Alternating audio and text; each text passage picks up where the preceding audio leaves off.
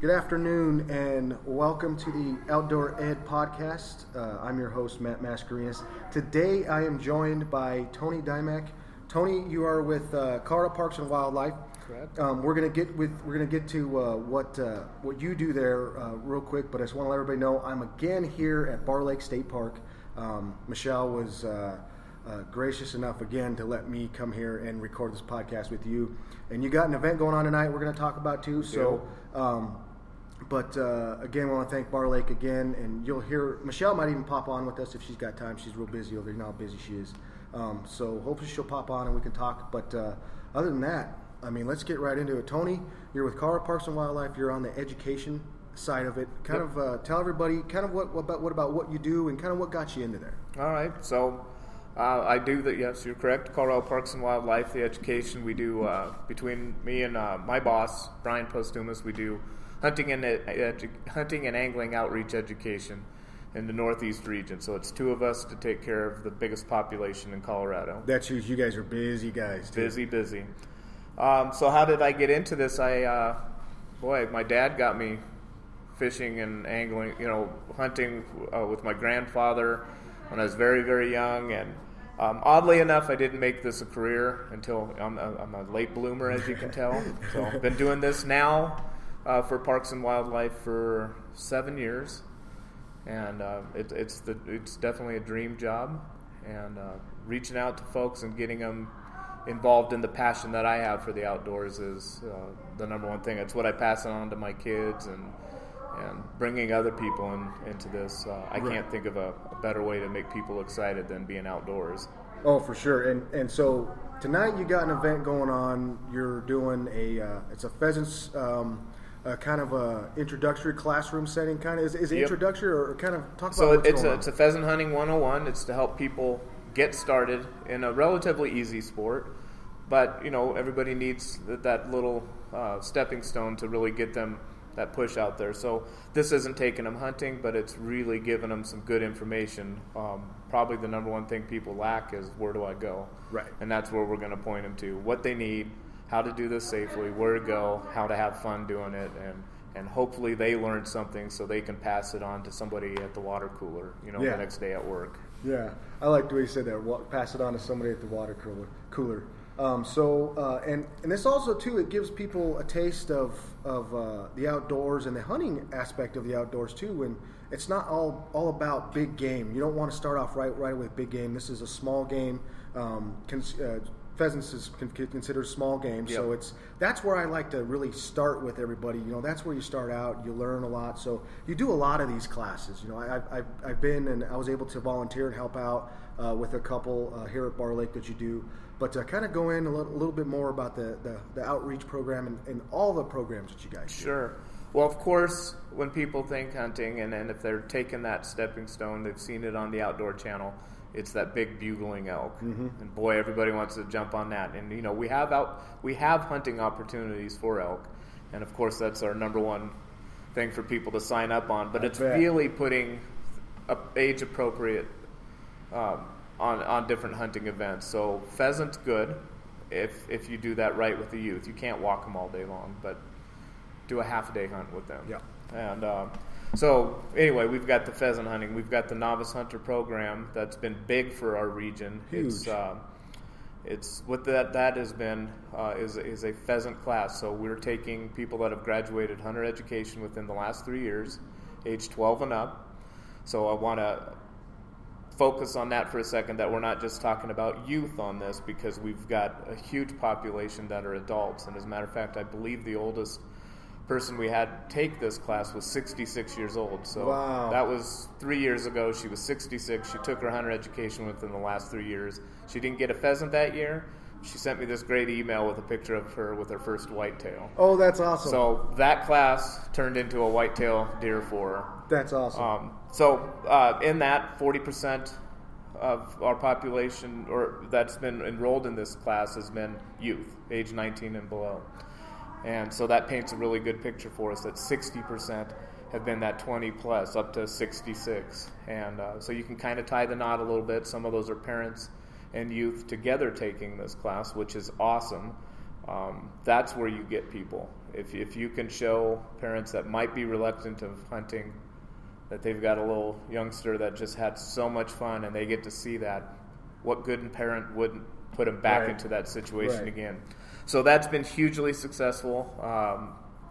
Whether it's moving the marker for additional hunters, I don't know, but we will soon find that out through some of the data we're gathering. But it's not all about hunting. It's not all about fishing. It's really teaching people how to be safe outdoors, how to have a good time. And believe me, when you go pheasant hunting with some of these folks, they're not always going to see pheasants, and they're not always going to get a pheasant. So we want to teach them other things, appreciate what they're doing for the small town economy out there, appreciate the deer rub that you find in a tree row. Look for those tracks. Look for that other wildlife. And I always tell people, most of these people that come to classes, I said, your vision of eastern Colorado is I-70 and I-76. Right. Boring. Right. Get off the beaten path, and it's beautiful country. So, boy, we've got so much stuff. We show people field dressing now. I don't bring in a dead animal.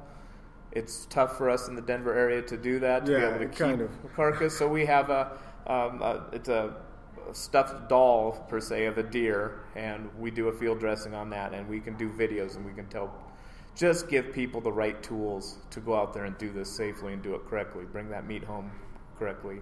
Right. So. And it like you said there, you said to show the experience. It's not all about, and you touched the safety. You talk about safety a lot with them, and I was in one of the classes I was able to observe was when you showed how to walk a field correctly. Well, I shouldn't say correctly, but in a safe manner, because a lot of people walk fields differently. And when we're talking about walking fields, talking about pheasant hunting, you have all kinds of variations of how you can walk a field. But I've seen that, how you show them that. You throw frisbees. Yep. That I like the blue frisbee is a rooster, and then is a red or pink? Pink for hen, and then you have a random frisbee that you random throw. for non-species bird or a rabbit or something like that. Right. So you show them that, and you give them that experience that not to the safety aspect of it, because I've been on some pheasant hunts where I felt unsafe for me and my dog. So and those were just people that didn't know that, whether they didn't have the opportunity to go through a class like this, or just they didn't know that. And me, I grew up hunting through that, so I didn't get to go to these classes. But I wish I would have been able to come to this class. I'm not saying they weren't around back then, but they weren't as abundant, I guess you want to say, in there. So, but then you said the experience, like small town experience. One of my favorite experiences is going into Holyoke, for example. There's a bar there that has good onion rings. Oh yeah. So I don't know if you know the one. I can't remember the name of it. It's kind of off.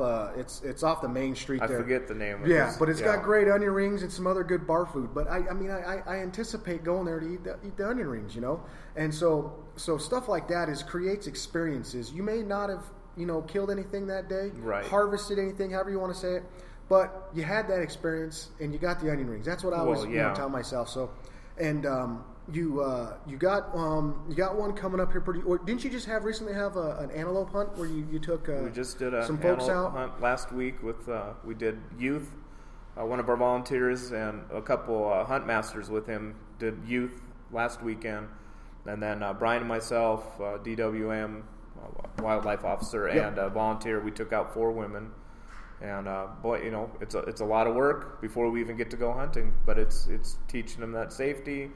The property we were on was a private landowner. We got to teach them a little bit about the history of that land. Mm-hmm. So there was a lot more than just the hunt. And of course, knock on wood, wherever wood might be. Well, we were able to harvest 4 pronghorn. Oh, fantastic! And this was a less than a 24-hour hunt, really. Yeah. When on the ground. So.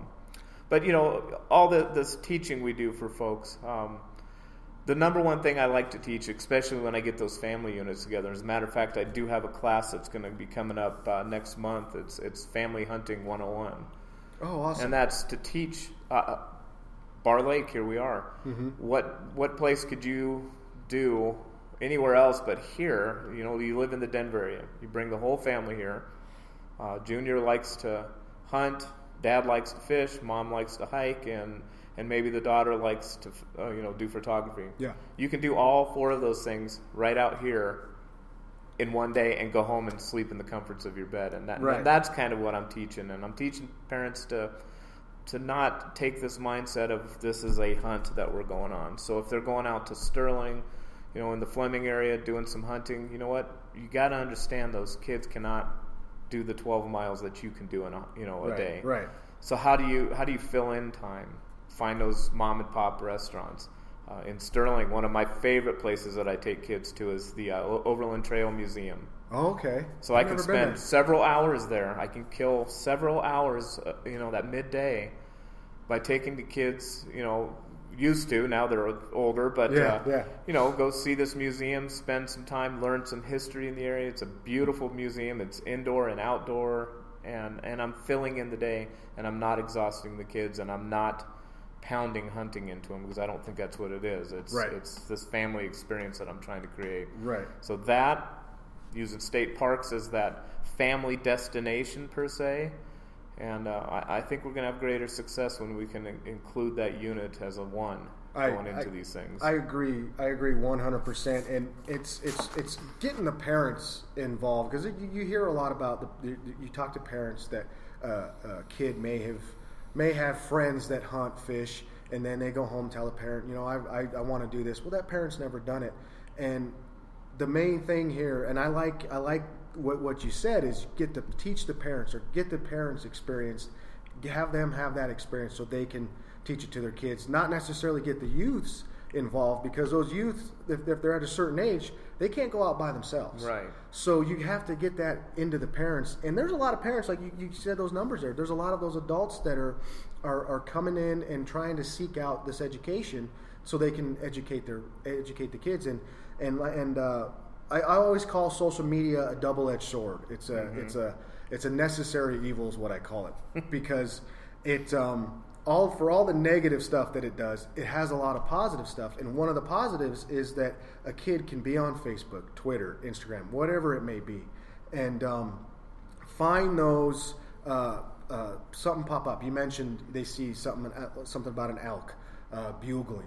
Hey, that's real neat. I want to check that out. Or somebody holding up a picture of a largemouth bass or something like that. Or a breathtaking picture of the trees, of the foliage in the fall and the sunset, or something like that, to get experience. And then they go to tell their parents, who are probably also on Facebook, and say, hey, check this out. Mm-hmm. And then it all comes rolling downhill. And then now they come and they want to learn more, and that's where they can come to you. So.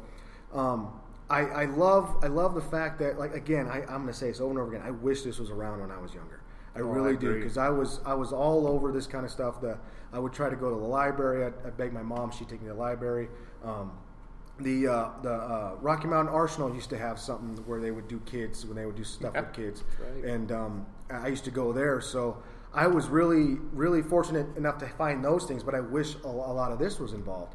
Now, you work with a lot of groups like Pheasants Forever, mm-hmm.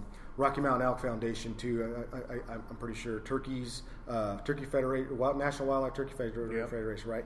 So you work with a lot of those conservation groups and stuff like that, and it's more than just a kill. It's a lot of conservation that's involved. Kind of talk a little bit about that as a whole. That's key. Now, on the Colorado Parks and Wildlife side, I can do a lot of things, and you're talking about.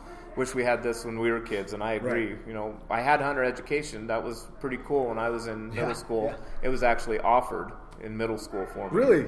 So that was pretty cool back then. But I didn't have anything other than my dad.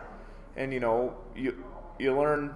I don't know if my dad did everything correctly. Right. I think we've adjusted over time, but I don't know. Maybe there was a few questionable things. I agree 100%. 100%. There's some things now that I think back on, like, but we won't get into that. But there's some things that I look back on now. So yeah, I mean. But so like I said, Parks and Wildlife, I can do a lot of things. I can bring in that next generation, and it's easy because we offer the hunter education. So I have those people that I can reach out to, because I think back when I was a kid, I had Dad, I had my grandfather who shortly passed away after I got my hunter education, but it was. What else is there besides just Dad? Yeah. And of course I have to wait for just Dad for a long time just to go, all right, he's got a free weekend, let's go fishing. So I know this is a lot of things that people take hunter education and they're like, okay, great, I got all this, now what? And now I hope we are that now what, but we're limited. So these partnerships, Pheasants Forever is a big one. They're part of this novice hunter program that we've got. They've been huge in that, and it's really cool because I can bring these people in on that 101 level class, and now I have a support group for them, and it's so easy. Yeah, a Pheasants Forever group, or if I'm doing an elk clinic, Rocky Mountain Elk Foundation. I mean, here you go. It's a room full of people that have an exact same interest that you do. Right. And it's really cool to see that. I mean, there's actually a program designed out there. It's R3. It's recruitment, retention, and reactivation. And this is, going on a national level because, it's a little scary where the hunting numbers are going. And, right. You said that it is scary. And that's why it's important to work with those conservation people. Bone and Crockett is a great example of a conservation.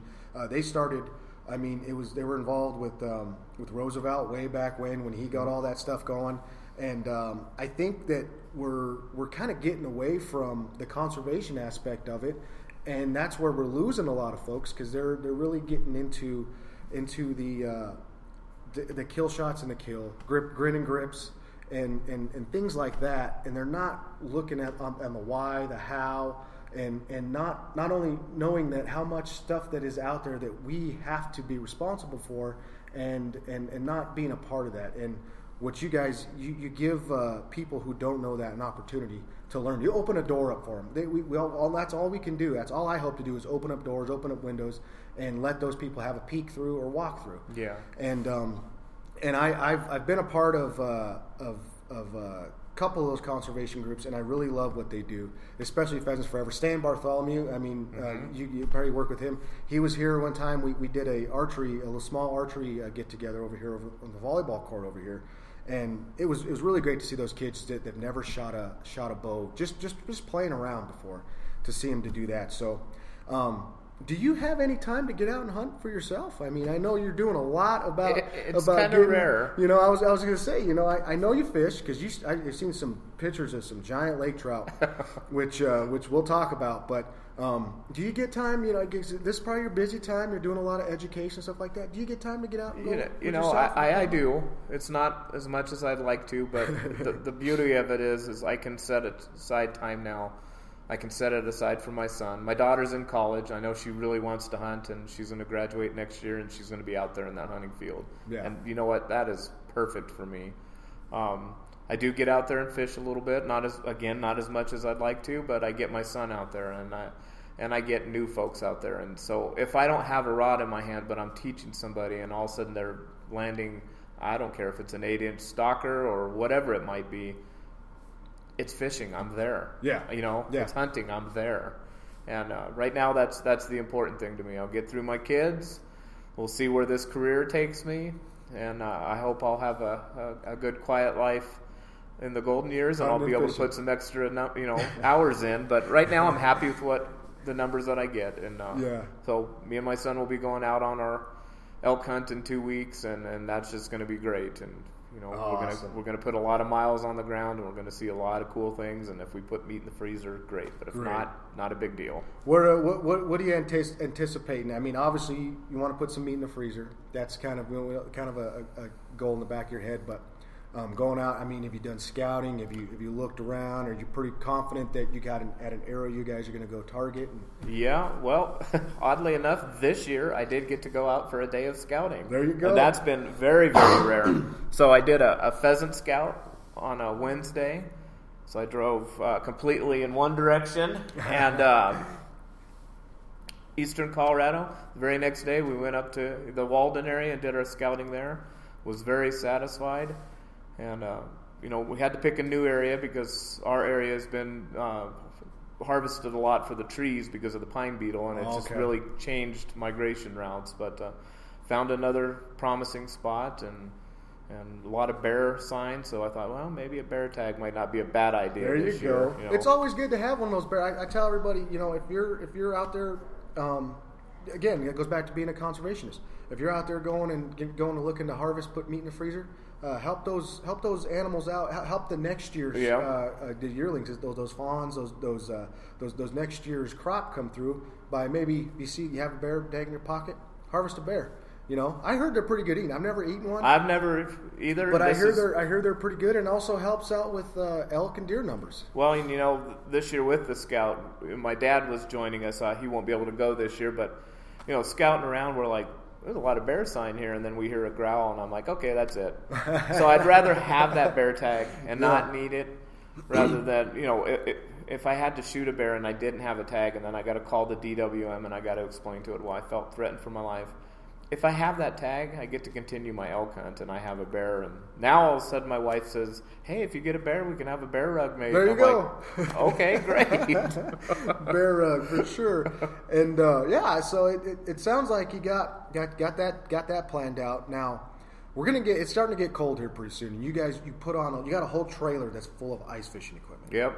And we're putting some dates together for some classroom setting kind of ice clinics, kind of a 101 type of deal. We're getting some dates on, so when we get those, we will put those out to everybody. And then we're also looking at doing some on the water stuff, on the ice stuff. Now, you guys do a lot of this stuff. I want to say it's at Tarryall. Yep. And you go to Georgetown, or is it mostly Tarryall? It's Tarryall. We do a classroom session.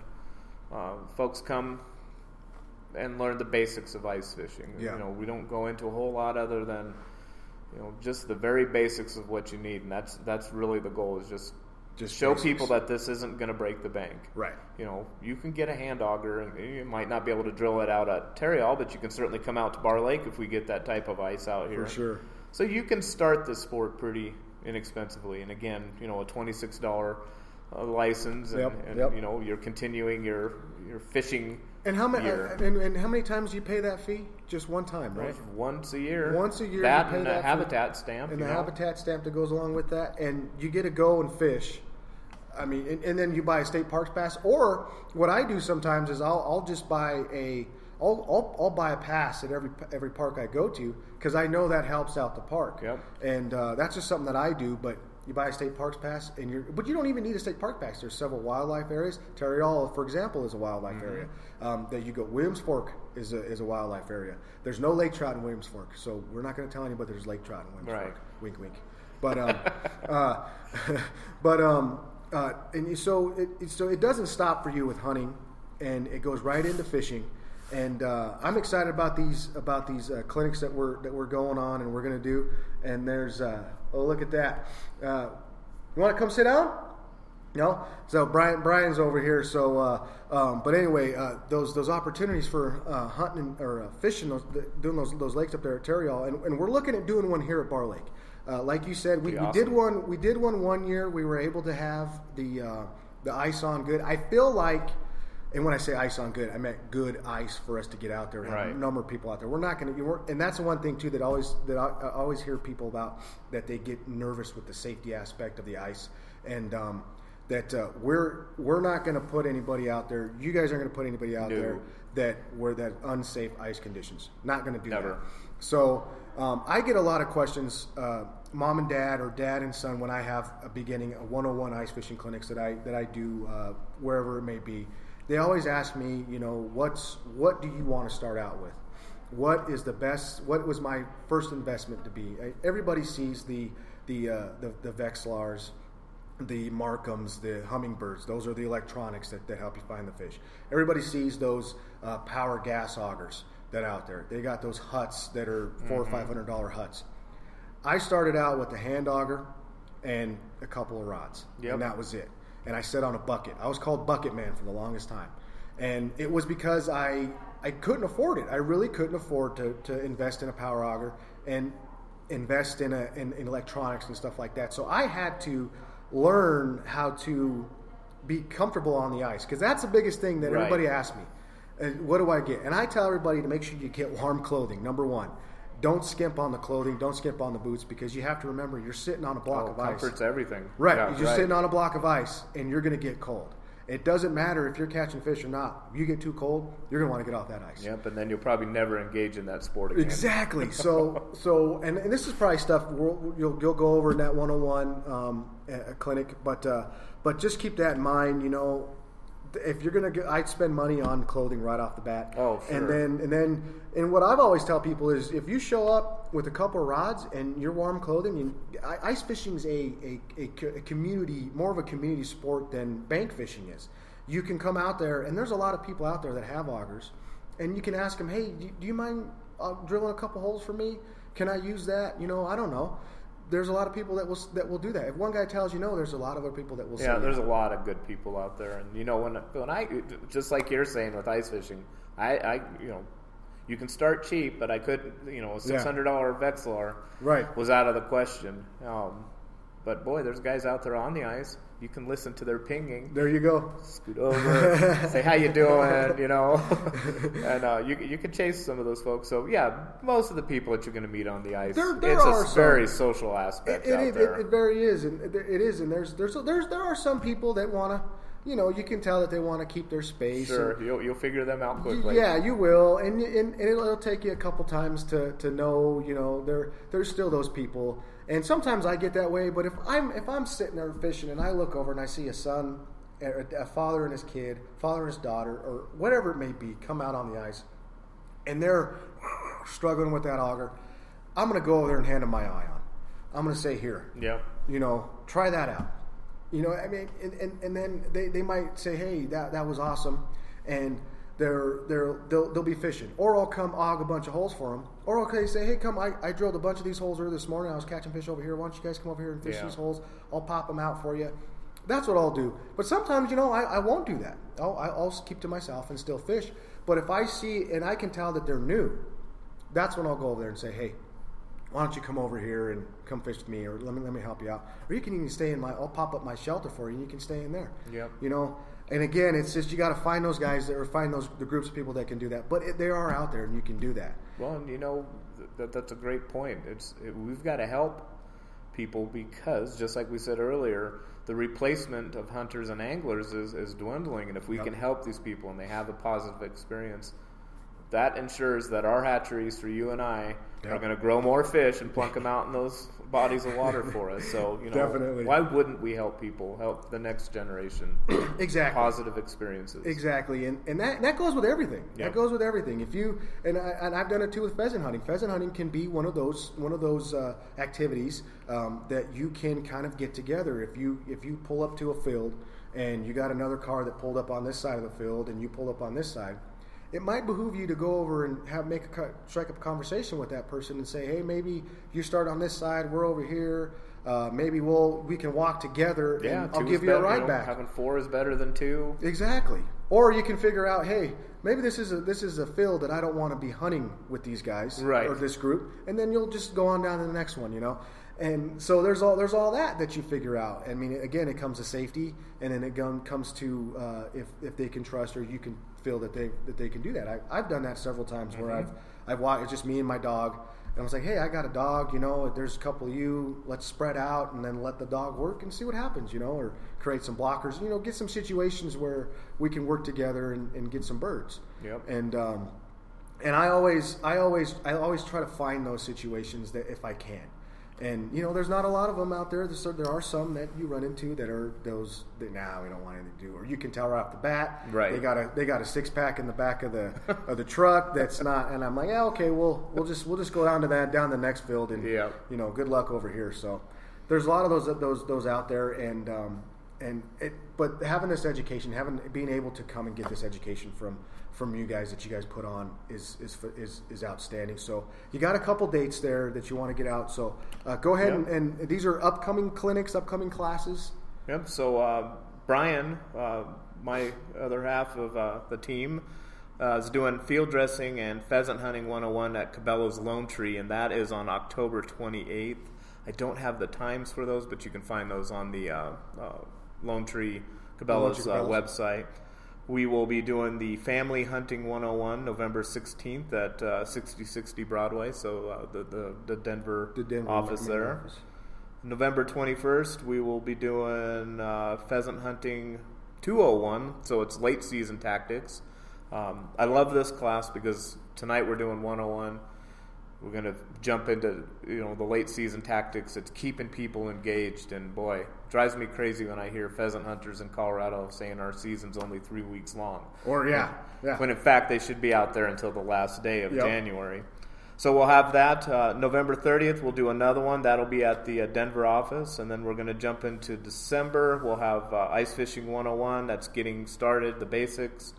That'll be at the Denver office. That'll be followed up with an opportunity for people to sign up to go on a field trip to Tarryhall to actually do all of this on the ice. We provide all the gear for that. And then I'll do a 201, and that'll help people get a little bit more engaged in target specific, kind of the area I like to jump into. I like going after those pike. I like going after those Lakers. And I think this year we're going to add a little bit of a hands-on class in there instead of people going to buy a leader, buying a steel leader that's kind of distractive. We'll show them how to build some braided leaders that are a little bit more camouflaged and give them a skill to go away with too on that.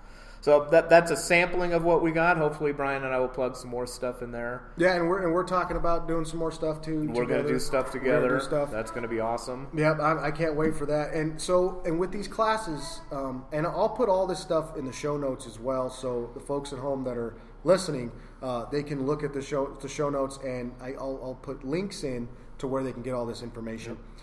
What's the best way to sign up for a class like? And is there a fee, or you just sign up, or RSVP kind of deal?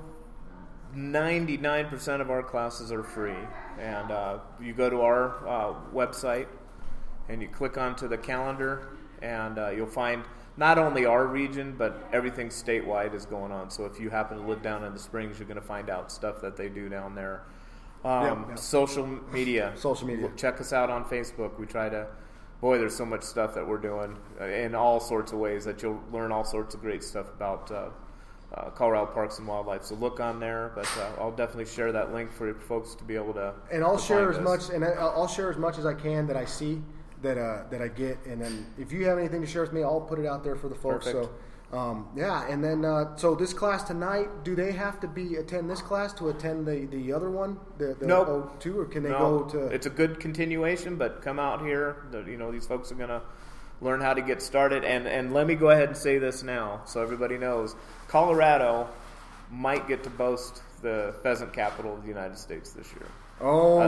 And that's sadly because the Dakotas have gone through a really hard drought this year. You got me excited. But Colorado, Nebraska, Kansas is going to be the heart this year. I was going to ask you that because I know I watched the weather to see if there's hailstorms, because that really kills those eggs, those hatches. Because a lot of the birds we're going to be targeting this year are going to be those first-year birds. Sure. There's not a lot of holdover birds, a lot of old roosters that we're going to be going after.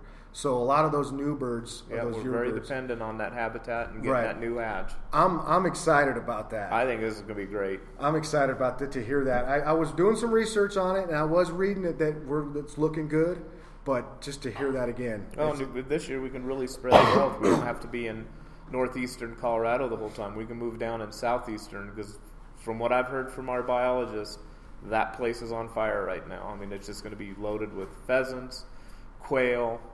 Get out there and hunt. Get your license. Get out there and hunt this year. All right. Yeah, get out there and get hunting. So tonight you guys are getting paid. We're getting all the stuff in here. I'll take a picture here, getting all the stuff in, getting ready for the class. Like I said, I will put this stuff in the show notes. If you have any questions, can they contact you? Absolutely. Or anywhere? What's the best way to contact you? Best way is tony.dymek@state.co.us. So that's DYMEK. Okay. And if I can't answer the email immediately, within a day I will answer it. All right. And that's probably the best way to get me. All right. So I paused it real quick because we had more guests join with us. We got Michelle, who is the park manager here at Bar Lake. Hi, say hi, Michelle. Hello. And we got Brian with us, who is also a part of the education that we're talking with Tony. So, Brian, go ahead and say hello. Hello. And they're getting ready to do the class tonight that we were talking about with Tony. We're waving. We're all waving at the microphone. So, Michelle, again, thank you for letting me be here to record another podcast here. And I love coming here. And being in this new education room, they got to come see this. If you haven't, came and seen this. So, Michelle, what do we got going on the rest of the year, this fall? I mean, I know you're busy, super, super busy. Sure. You just had Harvest Festival. We did. What else do we got going on here? So just to let everybody know, Bar Lake is located 25 minutes east of Denver, so we're a quick day trip. We're really not that far out east. But, we have a lot of things going on, whether it's down at our archery range. We have a couple archery shoots coming up, whether it's the pumpkin shoot or the turkey shoot. It's just a kind of fun holiday things. Our archery range is open year-round. The 3D range will be open till the end of November. Then we bring in the targets for the winter. But here in the Nature Center, we have lots of programs coming up we have a new, we'll have our holiday trail, which is a lighted trail. Santa will be here if you want to see Santa. Is that the chili cook-off too? The chili cook-off. Yes. If you want to enter your chili cook-off, you can have elk chili or whatever you want to put in there. So that's in December. We also have a new thing in December where we're having a kids' pajama party. Oh, boy. It could be for big kids, too, because we're going to show the movie Polar Express, and we'll show it in our education room here and make pancakes and watch a movie. We have bird hikes. We have kids' birding club. We have yoga for kids, which is a new thing that we're going to try. So on November 18th will be a kids' yoga class. And all the money will go to a nonprofit that's in Brighton called the Richard Lambert Foundation. And they are a nonprofit that helps kids deal with a loss of a loved one. And they have a camp, Forget Me Not. So all the money that's donated from those yoga classes will go to support their summer camps. So awesome. We try to do a lot of things that we support the community. We also have a painted pumpkin where kids get a free pumpkin and then they can paint it. And those are donated by Mazzotti Gardens, which is a local farmer here in town. And we do a lot of other community events. We'll be at Bass Pro for their holiday parade. We'll be there for that this year. We are. Awesome. We will be there. I saw Matt last year, and he was showing me up. I was I got to be in that parade. I'm sorry. I was telling him, I was like, hey, we gotta get the boat because I don't know if you folks know this, but the Bar Lake float for the Brighton Christmas parade is a perennial powerhouse. Right. They win. We won what? How many years? We won last year, didn't we? We did. We won the year before, I want to say. Yeah. So the Bar Lake float, are you going to do the patrol boat, or are we going to do something? The patrol boat. Yeah. It's a big deal. Yeah. It's really a big deal. So you got to go check that out. And as far as the boat ramps, the fishing, is the boat ramps closed? The boat ramp is closed as of the 15th. We're and open. That's the trailered boats? Trailer boats. Okay. We are open for hand launch only till the end of October. And then after that, on November 1st, it'll be closed for all vessels. Okay. But fishing has been good. I don't know if you've talked to Ron Lowry. I've talked to Ron. He was out here, and I told him, I said, Ron, you need to go leave my fish alone. You need to stay in your area and stay over there and leave my fish alone. So on Sunday, there was Scott, who comes here all the time. Yep. Did you see his big walleye? I did see that big walleye. And then there was another guy that posted this huge wiper that he caught up against the railroad tracks. Oh, boy. So fishing... Fantastic. Yeah. And Eric was out here today in his kayak, and he took home 4 or 5, something like walleye? that. I think walleye. Yeah. Oh yeah. So if we get a good ice this year, early, it's going to be on fire here at Bar Lake. Well, and we're about 8 feet above normal right now. Yeah, that's key because usually we're a little bit lower than that. I mean, we're almost, not low. Yeah. I mean, it's not low. So, and Brian, yes, I'm sure you've had a busy hunting season. Yeah, Tony and I have been pretty busy for all summer long. Yeah. So go ahead and tell folks kind of about your hunting season. What you've been up to this hunting season so far? Yeah, well, our hunting season started way back in spring with some turkey seminars, and we took some youth out on some mentored turkey hunts. And through the summer, we're getting people prepped for the Novice Hunter program. And that Novice Hunter program, that's programmed to teach new hunters how to hunt pheasants, get them started in small game. And there are several classes. We led classes and clinics throughout the summer. And coming up here, in just a couple of weeks, we're going to have pheasant season starting. And we will be going out and taking folks out on mentored hunts, along with some of our great volunteers. So, yeah, it's been busy. We've got a lot of youth that we've taken out on some mentored big game hunts. We had some women that went out on a pronghorn hunt over the weekend. They did fantastic, And yeah, we've been busy. Every week it seems like we're getting busier and busier. Maybe not as busy as Bar Lake. Michelle keeps this place hopping all the time, but we do feel pretty busy.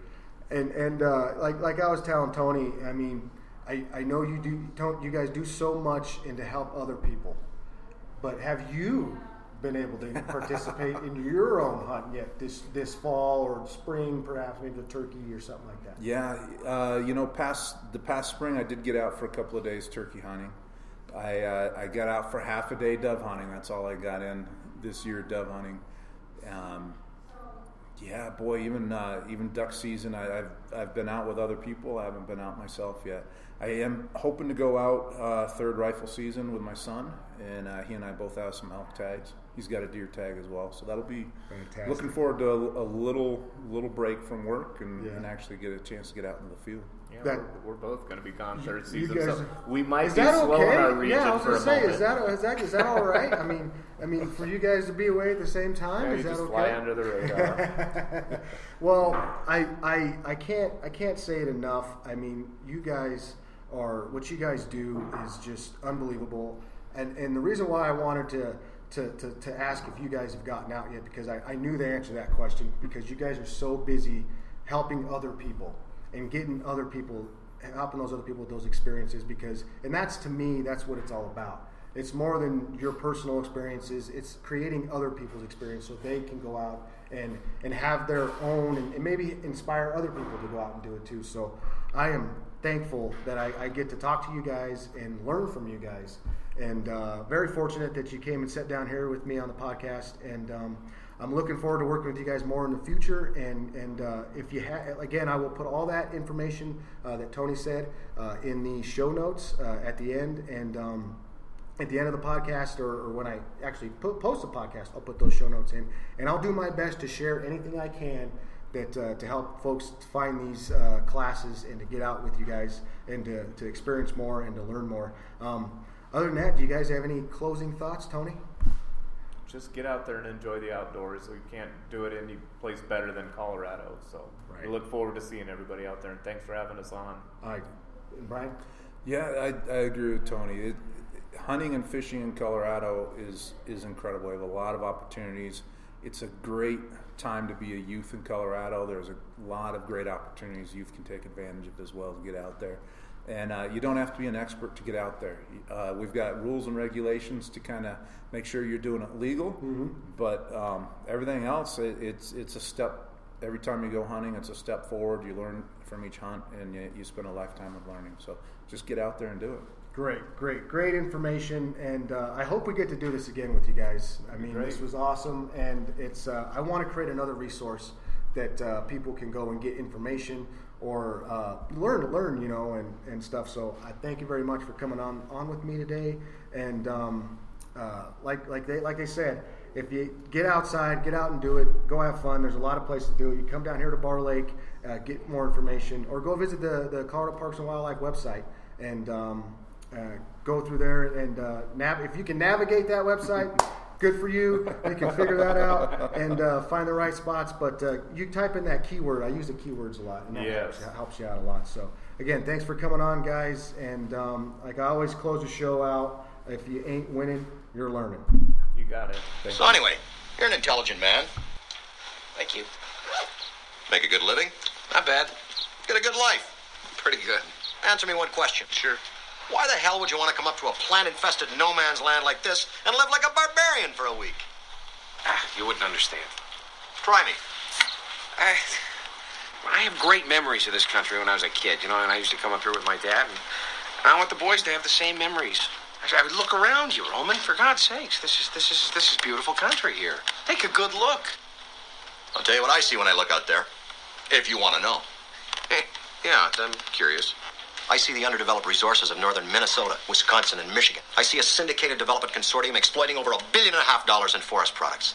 I see a paper mill, and if the strategic metals are there, a mining operation. A greenbelt between the condos on the lake and a waste management facility, focusing on the newest rage in toxic waste, medical refuse.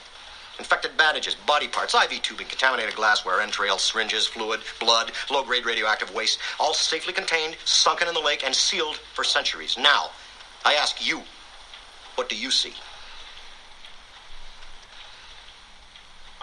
I just see trees. Well, no one ever accused you of having the grand vision. Nope. Maybe it's all for the best, while the ambitious scramble for wealth and power, the Chet Ripleys of the world are just able to lay back and casually stroll along life's path. I mean that as a compliment. Oh, thanks. The rest of us are all probably going to die of heart attacks and strokes long before you. I hope so. Wouldn't that be great?